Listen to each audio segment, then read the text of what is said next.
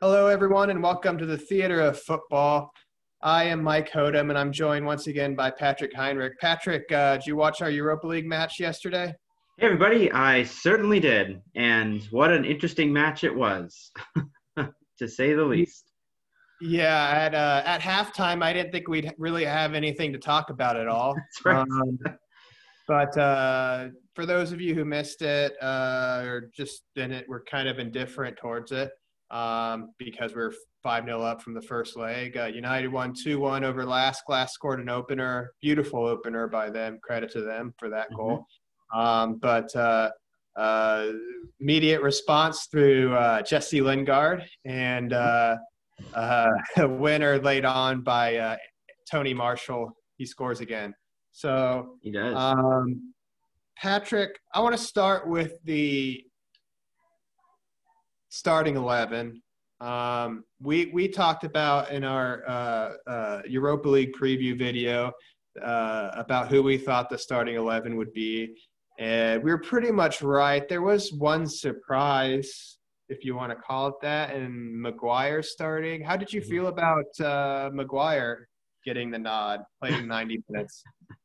I don't know. It to me it seemed like a maybe Ole was thinking just what in the world could possibly go wrong, and maybe we'll just keep Maguire in the back just in case. I don't think it was necessary. I mean, it's not like we're going to give up 6 goals in one game, so I don't think it was necessary. But to me, it was kind of like let's just play it safe and just stick him on the squad. But yeah, Yeah, well, yeah. Sometimes by playing it safe, you end up not playing it safe and risk injuries. But yes, we'll kind of talk a little bit more on that later. I think Ole said after the match that Lindelof picked up a knock, so he wasn't available. hmm And I guess he just didn't trust Menji to go from the off. So um, yeah, it was kind of disappointing that Maguire had to play 90 minutes, but yeah. um, I mean, you had Bai in starting in the back, so it isn't like inconceivable that you could start someone like Menji in the back. So you have some experience with Bai. So and in the chance in the game that we had, why not experiment a little bit? It's not like we don't need to start thinking about our back line anyway and other yeah. options we have. And I mentioned, I think you as well in the previous video about wanting to see Ethan Laird, Mm-hmm. and I was very disappointed he wasn't even in the 23-man squad. Nope. Apparently, he was fit, available to play, and he was in the stands sitting close by David De Gea, who also was not in the 23-man squad. But I mean, yeah, that was disappointing for me to not see Ethan play because the times I've watched him play for the reserves, he looks like a heck of a player. In fact, I think I've said before that when I saw him on the same pitch with Brandon Williams, I thought he was the better fullback. So Yeah. it would have been not this would have been a perfect opportunity to see him play, and I was glad that Menchie did eventually get on and Mhm. make his debut. So good for him, good for the young lad. But let's move on to the substitutions and around this a little after the 60th minute mark, shortly after Lingard equalized, and the first hour of the match, I thought Jesse Lingard was by far our best player. Would you agree with that assessment? Yeah, absolutely. I would completely agree with that assessment, with the caveat that being by far the best player in that match is not saying a whole lot. But I thought that he was doing really well, and he got his goal, and answered and responded to the goal that Lask scored. And I thought he was doing really well in the beginning. Yeah, the bar was set so low that if you're watching this video, it's down in our comments section where you can let us know what you thought of Jesse's performance yesterday. But yeah, I thought it was his best performance at least 18, 24 months. And I'm not saying that we don't sell him now. I mean, I still think if you get 15, 20 million for him, you take it and let him negotiate with a new club.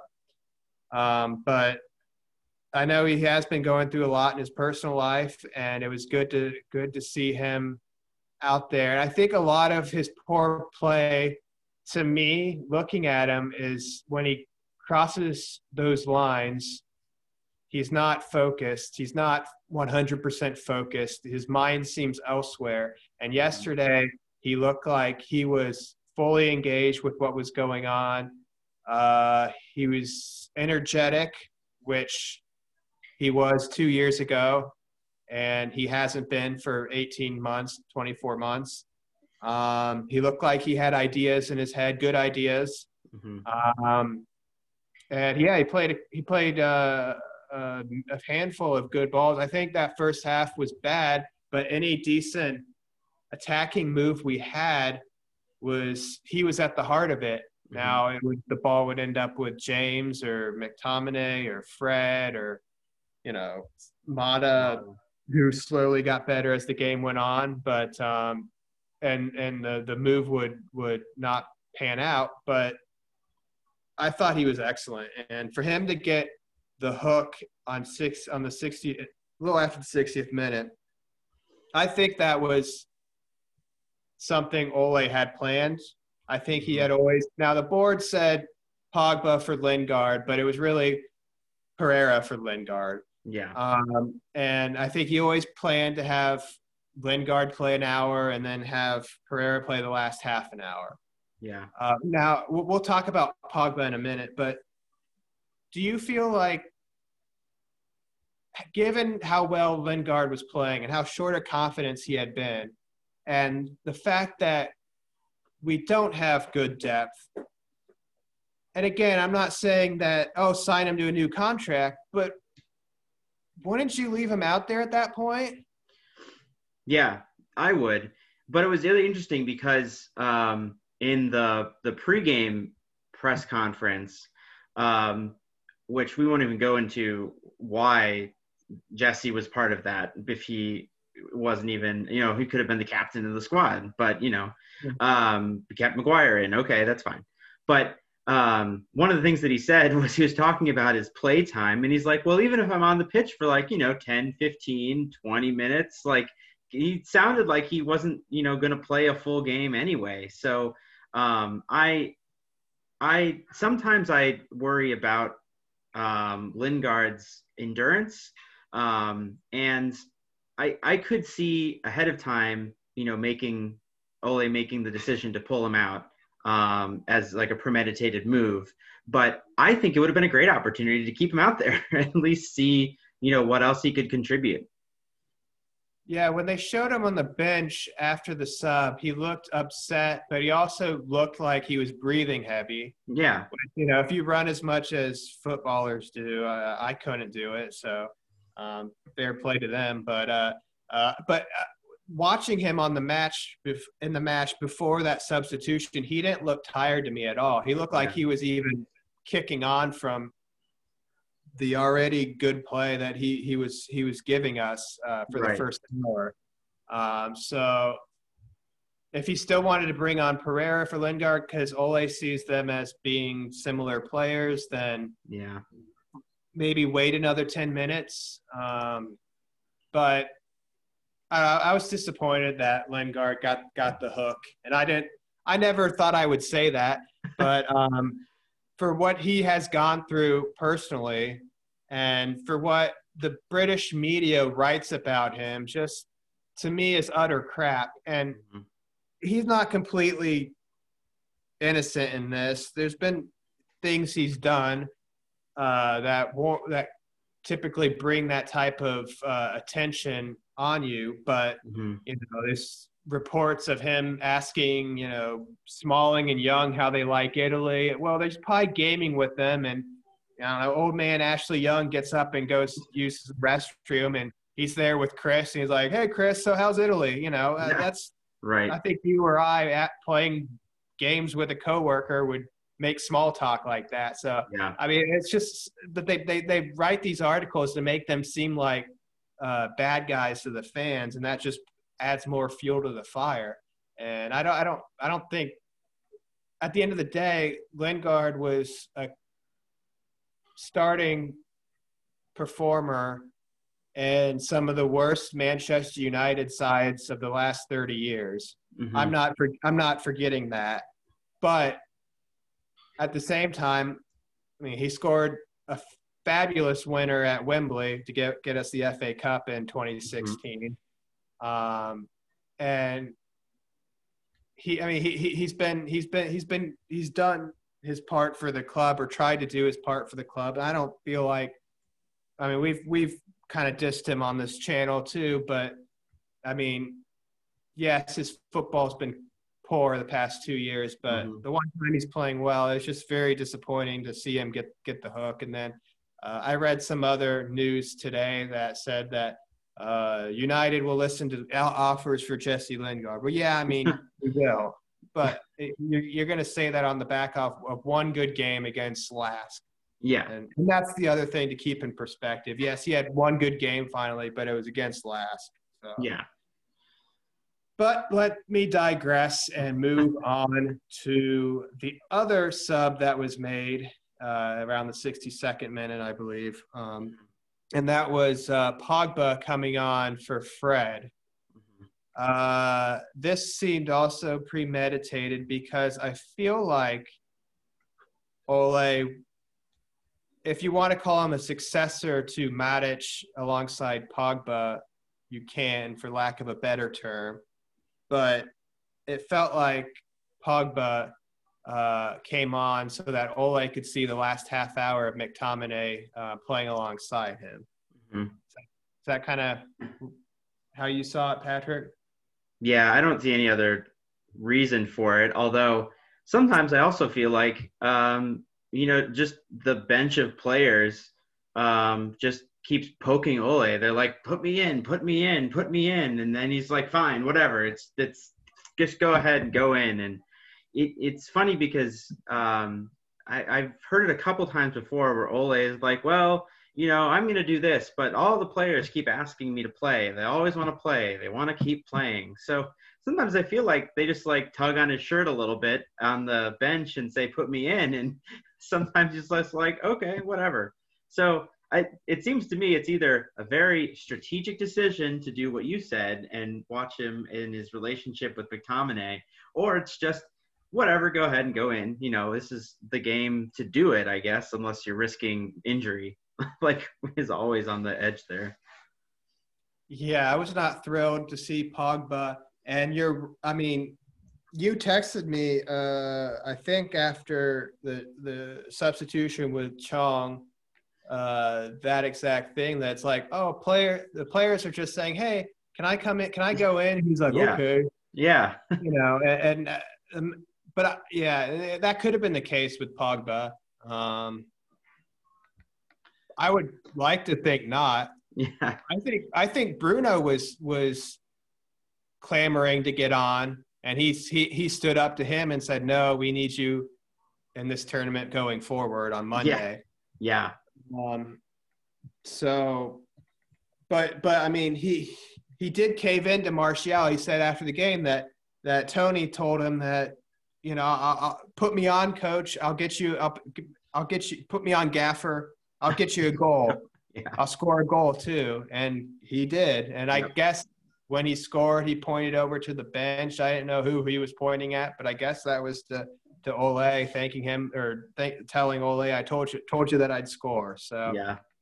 But like I didn't like us risking Maguire. I don't think Maguire has set the world on fire this season after his £80 million move. But given our injuries at center back at the moment, and Phil Jones lurking in the shadows if he ever gets fit. I don't want him out there being risked. I didn't want Pogba to be risked. I didn't want Martial to be risked, but it is what it is. Having said that, I kind of alluded to it before, McTominay had a very poor match, I thought. Very. And as a manager, like Paul Pogba is not the type of player who's gonna go in there and suddenly McTominay is gonna do a 180 and play fantastically because Yeah. Pogba's there. Yeah. That's not how it works. But at least with Paul, and I'm not knocking Paul, but that's just not. He's not going to go in there and his midfield partner, who's more defensive minded, is going to suddenly play much better. Yeah. That's just not the case. So I think sometimes you make plans and you just got to scrap them and say, okay, James Garner was on the bench. Say, hey, Jimmy, you go in for Fred. Just go in for Scott. If you're going to take one of them out, just put in Garner, let him get some playing time, get another kid some playing time, and just tell Pogba, I mentioned to you that I wanted you to play, but I just don't think it's worth the risk. The risk reward factor just isn't in our favor. So yeah. Pogba did okay when he came on, but I thought McTominay the whole 90 minutes was really poor, and that was disappointing because I was hoping he would start to take. I was hoping both he and Fred would improve and kick on, but I thought they both were poor. Like, I'm not picking on McTominay. I thought Fred was poor too. I thought most of the squad was poor, really. But I want to move on to one final substitution to discuss. And this one had me flummoxed for a while. And that was when Ole brought Williams off for Chong with around, 15, 20 minutes to go. And I don't know about you, Patrick, but I was looking around. Like, I thought he was going to switch to a back three with Fosu-Mensah back there, and maybe James as the right wing back and Chongi as the left wing back to just experiment something with this tactics and the formation and everything.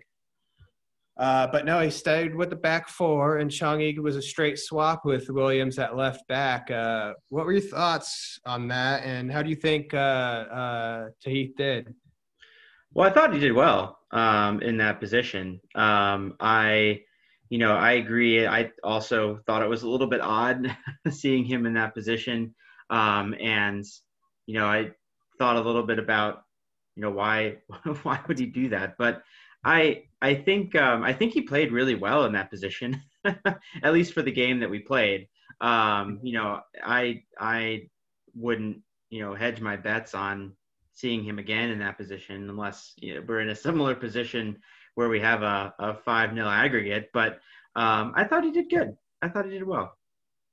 Yeah, this was another one that felt premeditated from Ole. And I wonder if it doesn't go back to a few weeks ago, that Southampton match where Williams and Shaw got injured. Mm-hmm. We finished that match with 10 men. We went into that Palace match not knowing who would play at left back, and it wound up being Timmy. Yeah.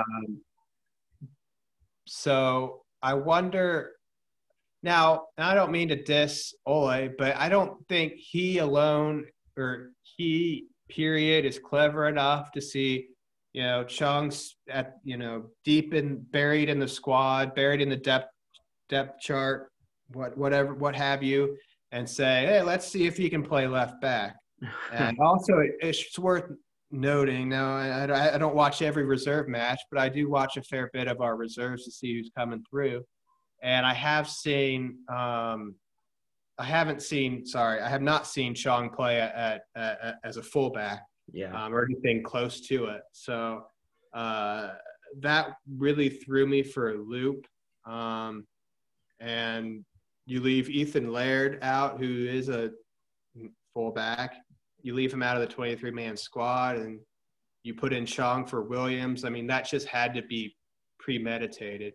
And I don't know if maybe after the Southampton match, Chong went up to Ole or somebody in the coaching staff said, hey, why don't you try me at left back? Mm-hmm. I can play there. I can make tackles. I know I can figure out how to do it. Or if maybe one of the other coaches just saw him play and has seen him tackle quite a bit and thinks he does a good job and thinks he's got the tactical know-how to be able to handle playing as a fullback. I don't know. But I wonder if whatever triggered that was the Southampton match. Interesting.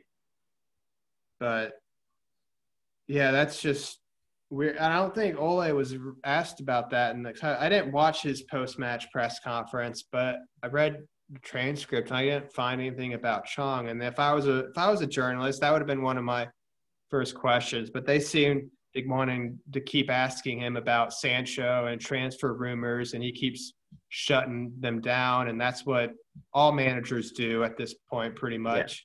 Yeah, right. And it's like you have so many questions, so much time in a press conference, and you're going to waste a question's time on this that we know how he's going to answer. Yeah, it's frustrating. Well, a lot of times I think the press is under this pressure where, like, if they don't ask that question in every occasion, then they, get fire from their bosses saying, well, you didn't ask him the question. You didn't give the option to say something or say no. But a lot of times I think the press just asks the question just to say that they did. But do you need like 8 people asking the same question rephrased in different ways just for him to say no a lot? I don't think so. You're there. You should be able to like change your question and strategy on the press side, based on what other people are saying. But it's once he says no once and you see he's not open to it, like, let's move on to something more, useful to talk about, like, that substitution. Yeah, and you bring up an excellent point because there is pressure from their bosses and the publications they work for. I'm sure to try and be the company to break the story, Yeah.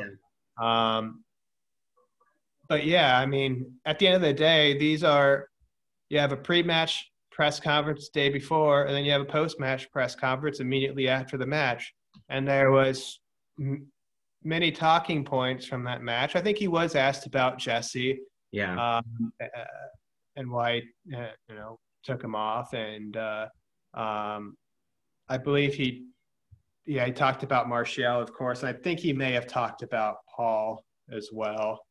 No, I think he talked about Maguire playing, but I would have liked to have had him be asked about Chong because he might not have given a straight answer. Yeah.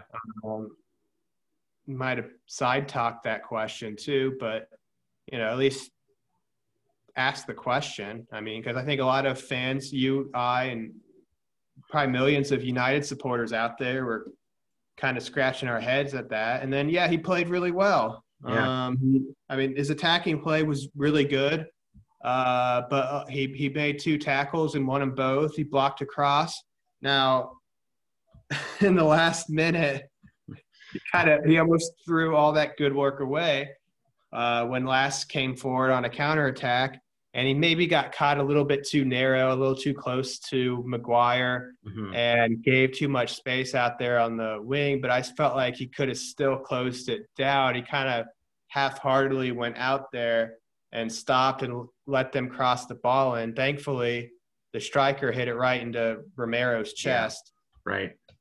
To preserve the win on the night. I mean, we weren't going to lose. We weren't going to not go through. But it's I just Roy Keane. If Roy Keane was there, he would have been swinging punches at him in the dressing room, asking why he couldn't go those 2 yards. You can't run 2 yards.